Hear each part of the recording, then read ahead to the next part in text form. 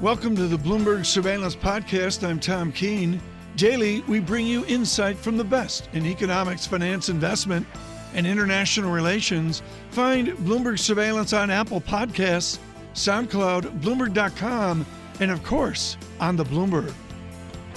Your top story this morning, China emphasizing de-escalation. One quote from the Ministry of Commerce spokesperson, all it took to give equity futures a big lift. He said the following: China has ample means for retaliation, but thinks the question that should be discussed now is about removing the new tariffs to prevent escalation of the trade war. Here with us in New York, Andrew Hollenhorst, Citi Chief US Economist. Good morning to you, Andrew. Good morning. Let's just talk about that news at about 3 a.m. Eastern, which give S&P 500 futures a rather big lift. How important is that approach from the Chinese? So it's certainly begun to be a risk-positive development, but we've been down this path before. We've had cycles of escalation and de-escalation. So I think you have to be a little bit careful here about have we really changed the long-term trajectory in some way. But yeah, marginally good news.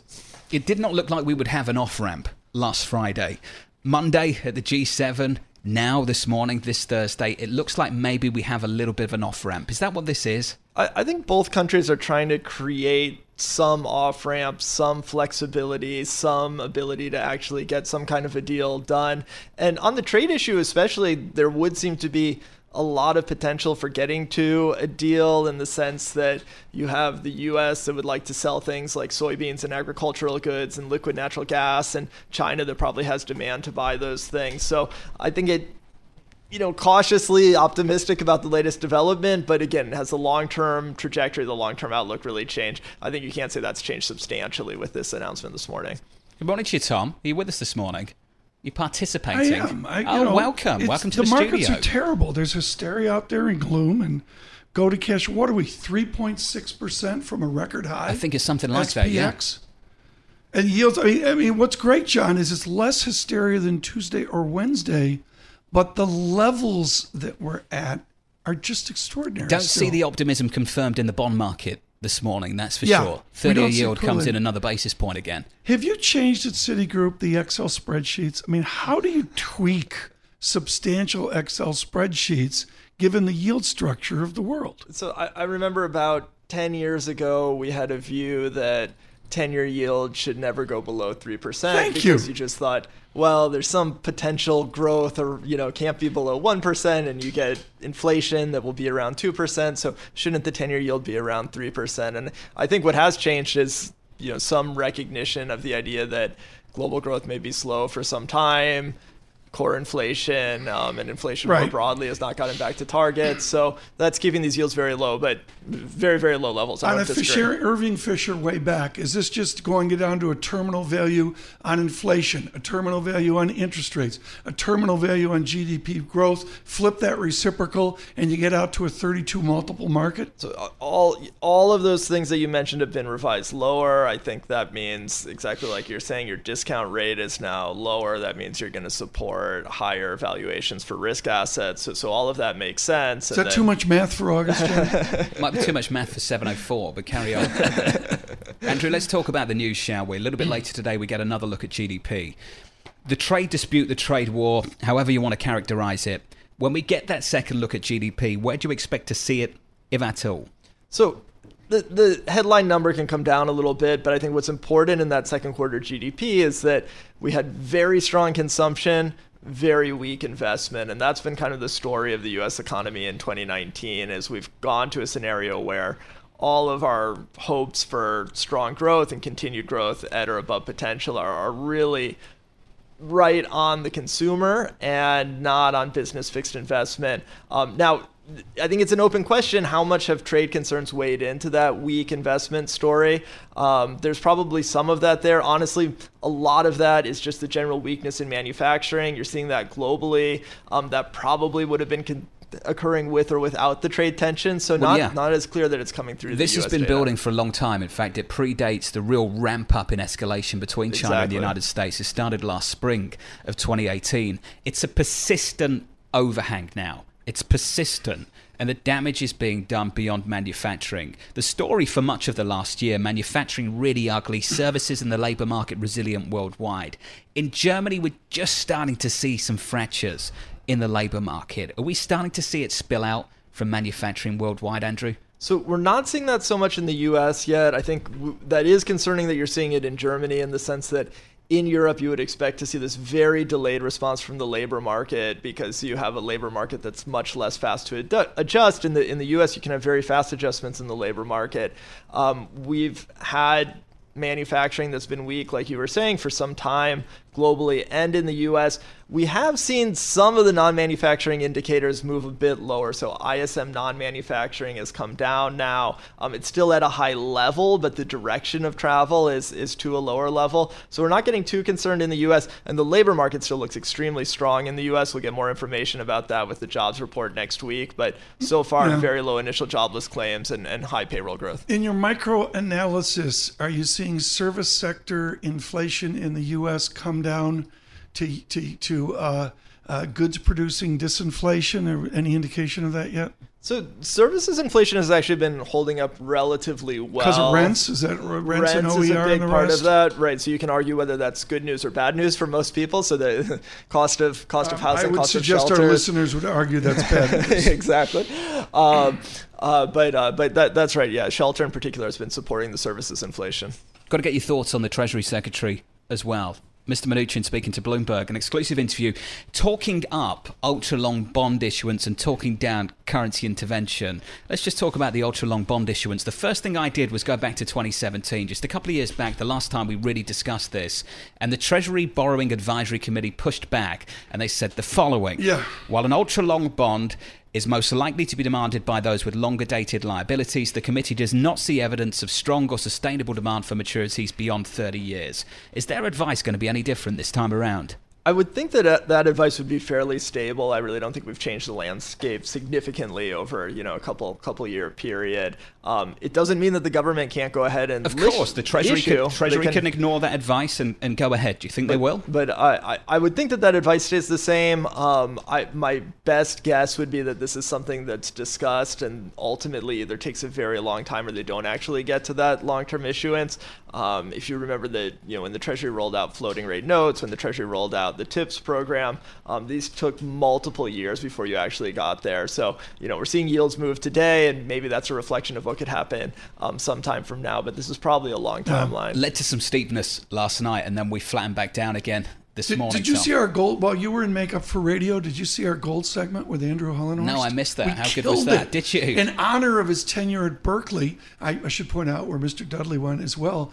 His tenure at Berkeley, we killed on Barry Eichengreen's Golden Fetters. Nice. 25, I'm doing the math, 25 years ago, 26 years ago. On gold. Where did the conversation go? That gold is, as Andrew correctly said, you don't buy gold because it's low yield, but everything else is low yield now because all of a sudden gold's like an equivalent. The opportunity cost of holding gold has shifted. We've talked about that many times on this show. I know. We gave a moment of silence for Edward Morse at Citigroup and, commodity analysis and all. Got to get Mr. Morse back on a program. We should It's been a while. drag him on as well. Hey, Andrew, great to catch up with you. Andrew, thank you so much. Andrew Hollenhorst there, Citi Chief US economist.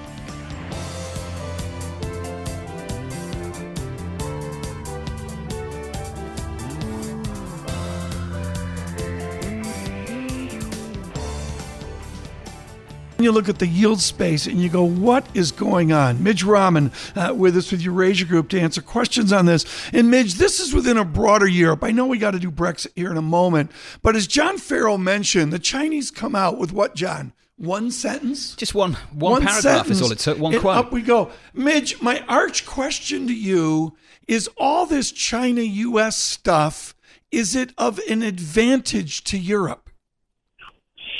Actually, I think it's to a big disadvantage, Tom, because it creates a broader global context with a tremendous amount of uncertainty, which ultimately at the margin, I think, hurts confidence in the EU. I mean, there's also the big risk of a US-EU trade war in the short term. I think as we move through the second half of the year, there's been a lot of uncertainty in Italy, although the government does seem to be coming together now, and of course the big risk, which is the Brexit question. So I do think the economic cycle in Europe is not robust, broader concern about the state of the global economy, I think, feeds into that in a negative way. So, Mitch, let's talk about that and what the policy response in a place like Germany might be. Here in the United States, this narrative is building that the German government's about to do fiscal stimulus. What's the reality on the ground at the moment for you, Mitch?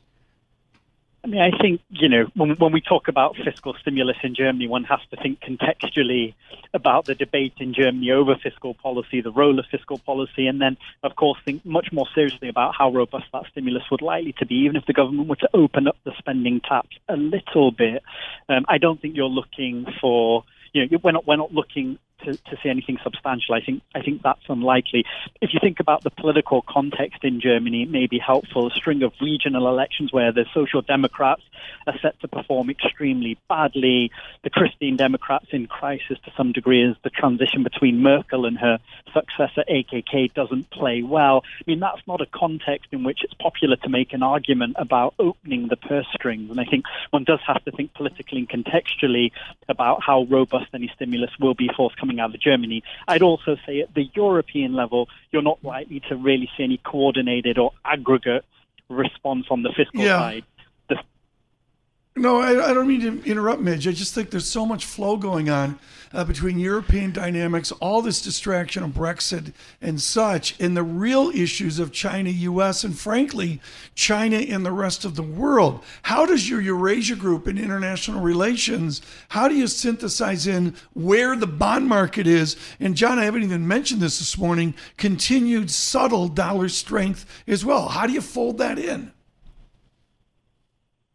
As I say, John, I think, Tom, rather, the international context, I think, is certainly on the minds of policymakers in the EU, and it will certainly galvanize those in the euro area in particular that are looking to Germany to move on the fiscal side. But I just think when one thinks contextually and politically about where Germany is at this moment, at this current juncture, meaningful stimulus that's likely to have a big impact on the economic cycle, I think that's still unlikely. So, Mitch, let's talk about what happens at the EU level. We get someone new running the European Union Commission. At the moment, we have a growth and stability pact, and ultimately, the goals of that, 60% for debt to GDP and budget deficits within 3% of GDP. Mitch, do we have to rethink some of those numbers? And will they rethink some of those targets? So the von der Leyen Commission, I think, will probably have a go at streamlining and simplifying the fiscal rules. There's a whole set of crazy metrics. You've talked about the debt and the nominal deficit. There's also a structural target, so accounting for the economic cycle. How much a government's actually cutting on the fiscal side when you kind of take off the impact of the economic cycle. There's also a debt to GDP reduction target, and it all gets very complicated. So I think there is a desire to streamline and simplify. Again, there will be opposition in Northern Europe, in Berlin, but certainly from other countries, the Netherlands, Finland, to any suggestion that the rules should be, should be made easier, more lax. And there will be big opposition to that. But I do think the von der Leyen Commission will try. Midge, thank you so much. Thanks, Mitch Rahman Mitch. with your Eurasia Group today. I got about 8 more questions, but we're out of time. We'll get them on again here.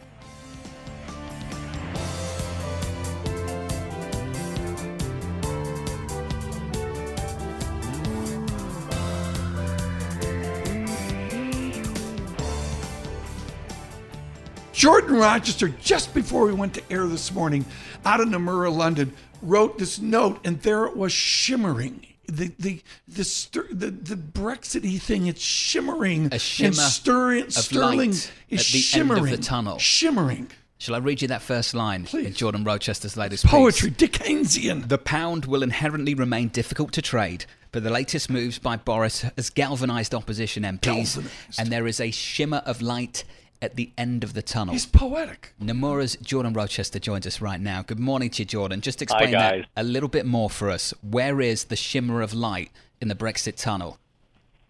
Well, hey guys, we've been here before, so let's think about Q1. We had euro sterling, the pound, at the highs, or the pound was at the lows, and when you're at these historical lows, you got to ask yourself, what are the odds of a no-deal Brexit? They're high, but is it 100%? The answer is no. And we're already at fresh historical lows pretty much, give or take now. And in Q1, MPs started to legislate. They started to block no deal. They forced Theresa May to extend Article 50, and the show went on, and we know how that went. So I think they're going to try and do the same, and the market's going to try and use the same playbook. The pound's going to likely strengthen if opposition MPs next week legislate for no deal, or the nuclear button, they go for a vote of no confidence and seek a temporary unity government and extend Article 50. And guys, no matter what happens, at some point there's going to be an election. And I think the market has priced that in to such an extent now that the path of least resistance in the short term is that we have some sterling shorts that were put on over August, reduced going forward, and the pound goes slightly higher. What's the catalyst for that, the immediate catalyst that galvanizes some sterling short covering? Well, it's just this. If you're holding short sterling positions right now, you'll actually be quite fearful of something next week that throws a spanner into the works of the no-deal Brexit pricing. So if you look at the bookmakers, they give no-deal Brexit this year at 40% probability. That's the highest it's basically been during this whole run-up to Brexit. And if you have opposition MPs legislate to extend Article 50 or do that vote of no confidence, that probability is going to go down, and the pound, guys, it really does track these odds. You're going to see the pound fly high on the back of that. George, just moments ago, and it's like, and on August day, it's like, so what? Except right now, I think it's actually germane. These are all the places John Farrow's visited in Germany: Saxony, Brandenburg, Hesse, Bavaria, Baden-Württemberg. Am I pronouncing that correctly? Are you going through the regional breakdown I'm going of CPI down the regional in Germany? breakdown. So they come out with CPI in Germany, and the answer is it came in a little southy. Do you assume at Nomura that's going to be what we're going to see through the autumn is disinflation nation to nation? I mean, we've had a bit of FX depreciation, which helps European CPI, but that wasn't enough. And the ECB is going to do all it can, but the options it has left really don't add much to inflation.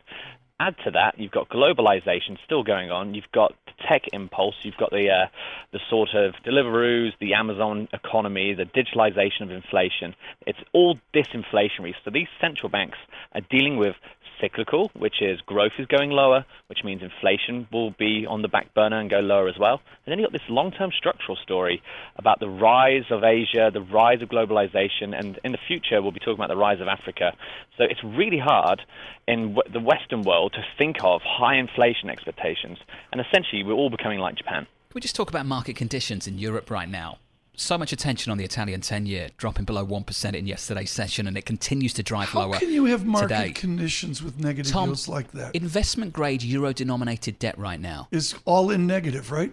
The yield right now is south of 25 basis points. Just pause for a moment. Imagine that. You're an investment-grade corporate in Europe, and you can borrow at less than 25 basis points. Well, let's translate that. $100, your interest cost is 25 cents. Precisely. Yeah. Did I do okay there? You did fantastically. I could be on the real yield at some point. I mean, Jordan, can you imagine? That's the situation with financial conditions in Europe, which makes me wonder, incrementally, additional easing is not going to address anything much at all. I just wonder whether they have to, because if they don't, financial conditions will tighten. Absolutely. Things would be a lot harder for them to achieve their mandates if they were to suddenly give up and throw in the towel. But you're right. We live in a world, John, where because of negative yields and fixed income, for you to make money, you have to hope for capital appreciation in what typically is, you used to buy bonds for yield. Now it's capital appreciation. On the flip side, you now buy equities for yield, for the dividend yield, because at least that's still positive. So real yield's negative. It means that these stories can't go on forever. At some point, there has to be a reallocation out of these things. But as we're seeing, the ECB is going to buy more bonds. At some point, the Fed in the future might do the same as well. So just like Japan, yes, it seems a bit mad, but you got these central banks, you got this one big buyer out there consistently on the bid. It's law of supply and demand. But Jordan, this is important for the foreign exchange conversation as well. Where's the positive yield? Where's the high yielder in G10 right now? It's in the United States. How difficult is it to construct an argument that we're about to see dollar weakness? So the one thing that makes everybody in the long term point for dollar weakness is the double deficit, which is the current account for the U.S. and the budget balance of the government. it's really expanding in a negative way. Almost back to Reagan Now, years. Yeah, exactly. So over a 5-year period, this always tends to work for the direction of the broader dollar. However, for the next year, we're dealing with global slowdown recession risks. And in this environment, just like Mark Carney mentioned at the Jackson Hole Symposium, it still acts as the reserve currency of the world, and it still has a positive yield versus others. Then how does that play into Yen euro? and euro. You know, we're hearing in interviews, Jordan Rochester, that a lot of people play it off euro. What's the Nomura euro call? We're currently short, Tom. It's a grind lower. I think we're going to get Fair. about 109 in euro. Why is it a grind? Why isn't it a bang lower?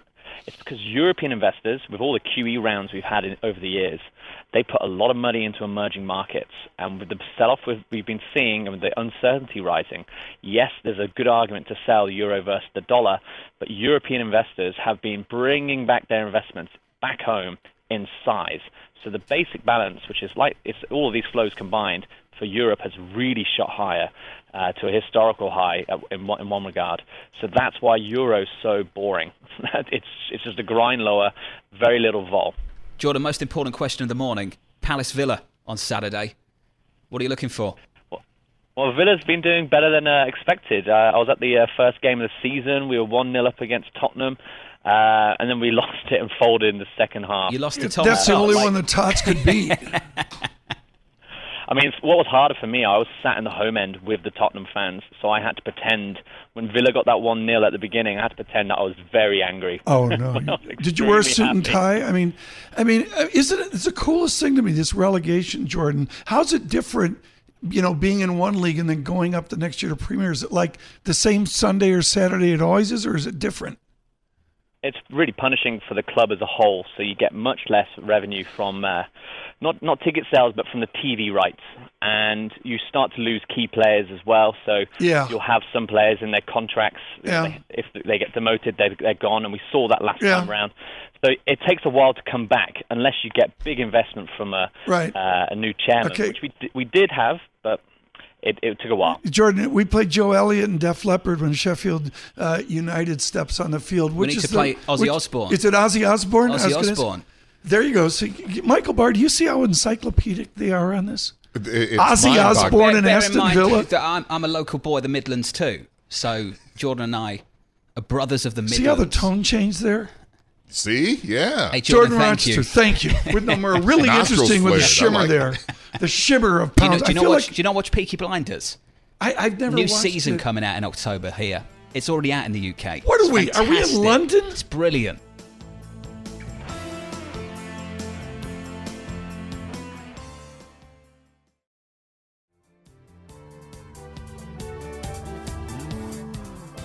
She is the senior vice president for herding cats at Bloomberg. That means she's managing editor of economics, one of our most challenging jobs. Margaret Collins joins us now. Peggy, Matthew Brockett and Rich Miller writing up the latest jawboning right now. What are you hearing from your reporters about the delicacies of the comments forward of presidents and governors? I mean, are they hanging on every word, or do we just wait for September 18th? We're absolutely hanging on every word, Tom. I think the reporters here coming out of Jackson Hole last weekend, and then, as you said, we've had a couple of the regional Fed presidents speak this week.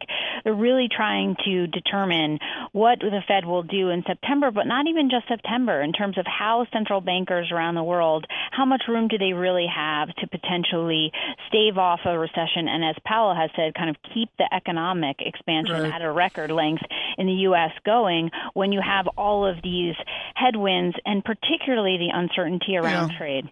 Robert Kaplan and Mary Daly with Bloomberg here with Matthew Brockett and Rich Miller writing in the last couple hours. Give me a GDP update. I mean, there is the Peggy Recession Watch. How does your recession meter look this morning in Washington?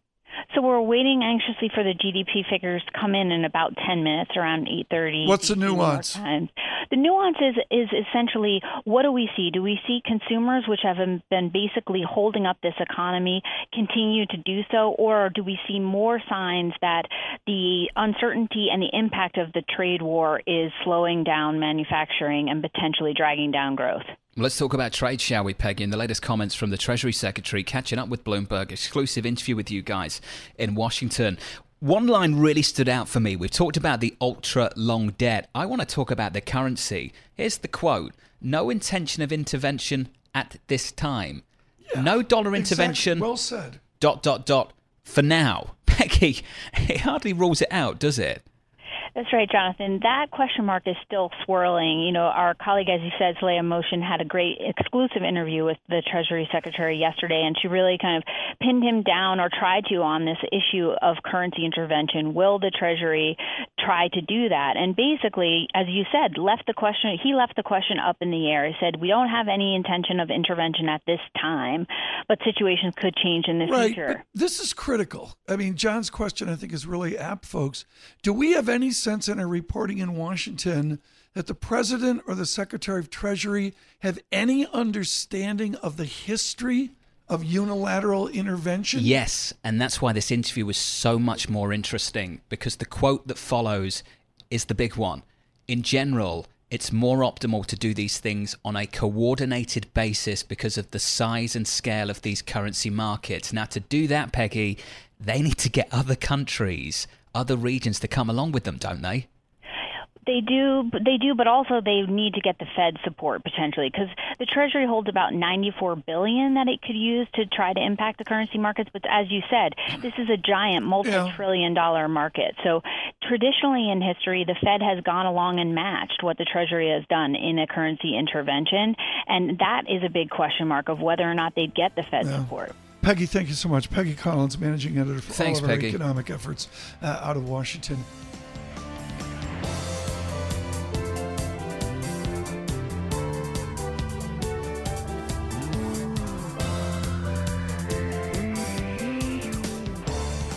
I like to say this is the interview of the day. Maybe this is the interview of back to school, or even more so, maybe this is the interview of your future, your kids' future, and your grandchildren's future. We're going to get to that technology with the laureate Paul Romer in a moment, but I've got to go back. Everybody listening worldwide didn't check the box in December of last year like you did. She wore Oscar de la Renta. You got married the day you got the Nobel Prize in Stockholm. That is so cool. Yeah. Was this Mrs. Romer's idea, or was this Mr. Romer's idea? She's Ms. Weber. She's kept yes, her of course, name, but, acclaimed at Barnard. This was actually my idea. I surprised her, and I thought she would enjoy and appreciate the idea of a surprise wedding. So we had a wedding that we invited our family members to, but nobody in the family knew what was going to happen at that little slot that said family photo on Nobel Day. But it was perfect. They had to be dressed up anyway. Yeah. So we just stopped at the church, and then surprise, we're going to get married. That's great, and there was no open bar. Paul Romer with us. Listen, it was great. We had no toasts, no gifts, none of that stuff that complicated. It was just like a ceremony with the priest and the church, and it's a great way to do a wedding. Enhanced productivity, which is of course your acclaim. We have so many things we could talk about, including some of the more controversial things you've done. But I get so much mail about our mystery of this overlay of technology. Let's start with the data. Are we underestimating the value or harm of technology in our statistics? Yeah. I think the most important lesson as I've lived through this economy and thought about technology is that every technology brings both good and bad. And we always focus on the good part, but there's always bad as well. So part of the role of government is to react to the new bad that emerges, to stop it from happening, and then we get the good parts of technology. But I think we've been slow to react on signs recently that there's Have we been slow to react harm. Because it's skewed, the benefits are skewed to the elite control things? I mean, Senator Warren wants, and others, she's not alone, want coast-to-coast internet access. That seems to me almost the American way. Yeah, I think that what we see are there's some things that are profitable but harmful to the society, and the concentrated interests that are capturing those profits want to continue in that vein. So we need to have a system that's strong enough to say, we don't care if you're making money on it. It's harmful for people, and we're going to stop it. Michael Maboussian wrote an incredibly important paper for Credit Suisse, I'm going to say pushing 15 years ago, which is to the victors and the few victors, they get all the gains. All the gains go to a few. They go to the Amazons, the Apples. And it was plotted on a log y-axis, log x-axis. For those of you driving, don't drive off the road. All that means is straight lines become curvilinear. It's an ugly shot. Are we getting there where the gains go to so few and that has harmful effects? Yep. So one of the costs, the harms associated with these new digital technologies is they seem to have strengthened the returns to the biggest firms. They've created this winner-take-all environment, and that's also induced a more ruthless form of competition. Every firm feels like unless it becomes the winner, it'll just be crushed and disappear. So there's a ruthlessness about this pursuit of markets right now. That's Did you teach scary. micro at Chicago years ago? I've taught math for economists. Did you inflict micro on people? I did. I wasn't personally responsible for inflicting micro, but the dynamics have changed. Is this Federal Reserve System using a micro structure that is dated and outmoded because the increasing and decreasing returns to scale now are so different? Well, I think the Fed is the kind of the classic example of an organization that moves cautiously because they understand how close we always are to things starting to unravel. And so they are cautious. I think the thing they're really cautious about right now is the implications of an environment where lots of interest rates are negative and fear that if we get too close to, in the U.S. at least, and in the world's reserve currency, we get too close to zero interest rates that we may trigger or set the conditions for another financial crisis, trigger a bubble, which then leads to crisis. So they're moving cautiously. And if we feel like we need some other way to stimulate the economy right now, we should be looking for new approaches on the fiscal side to do that, because monetary policy is really in a bind right now. Paul Romer with us, the laureate folks of New York University.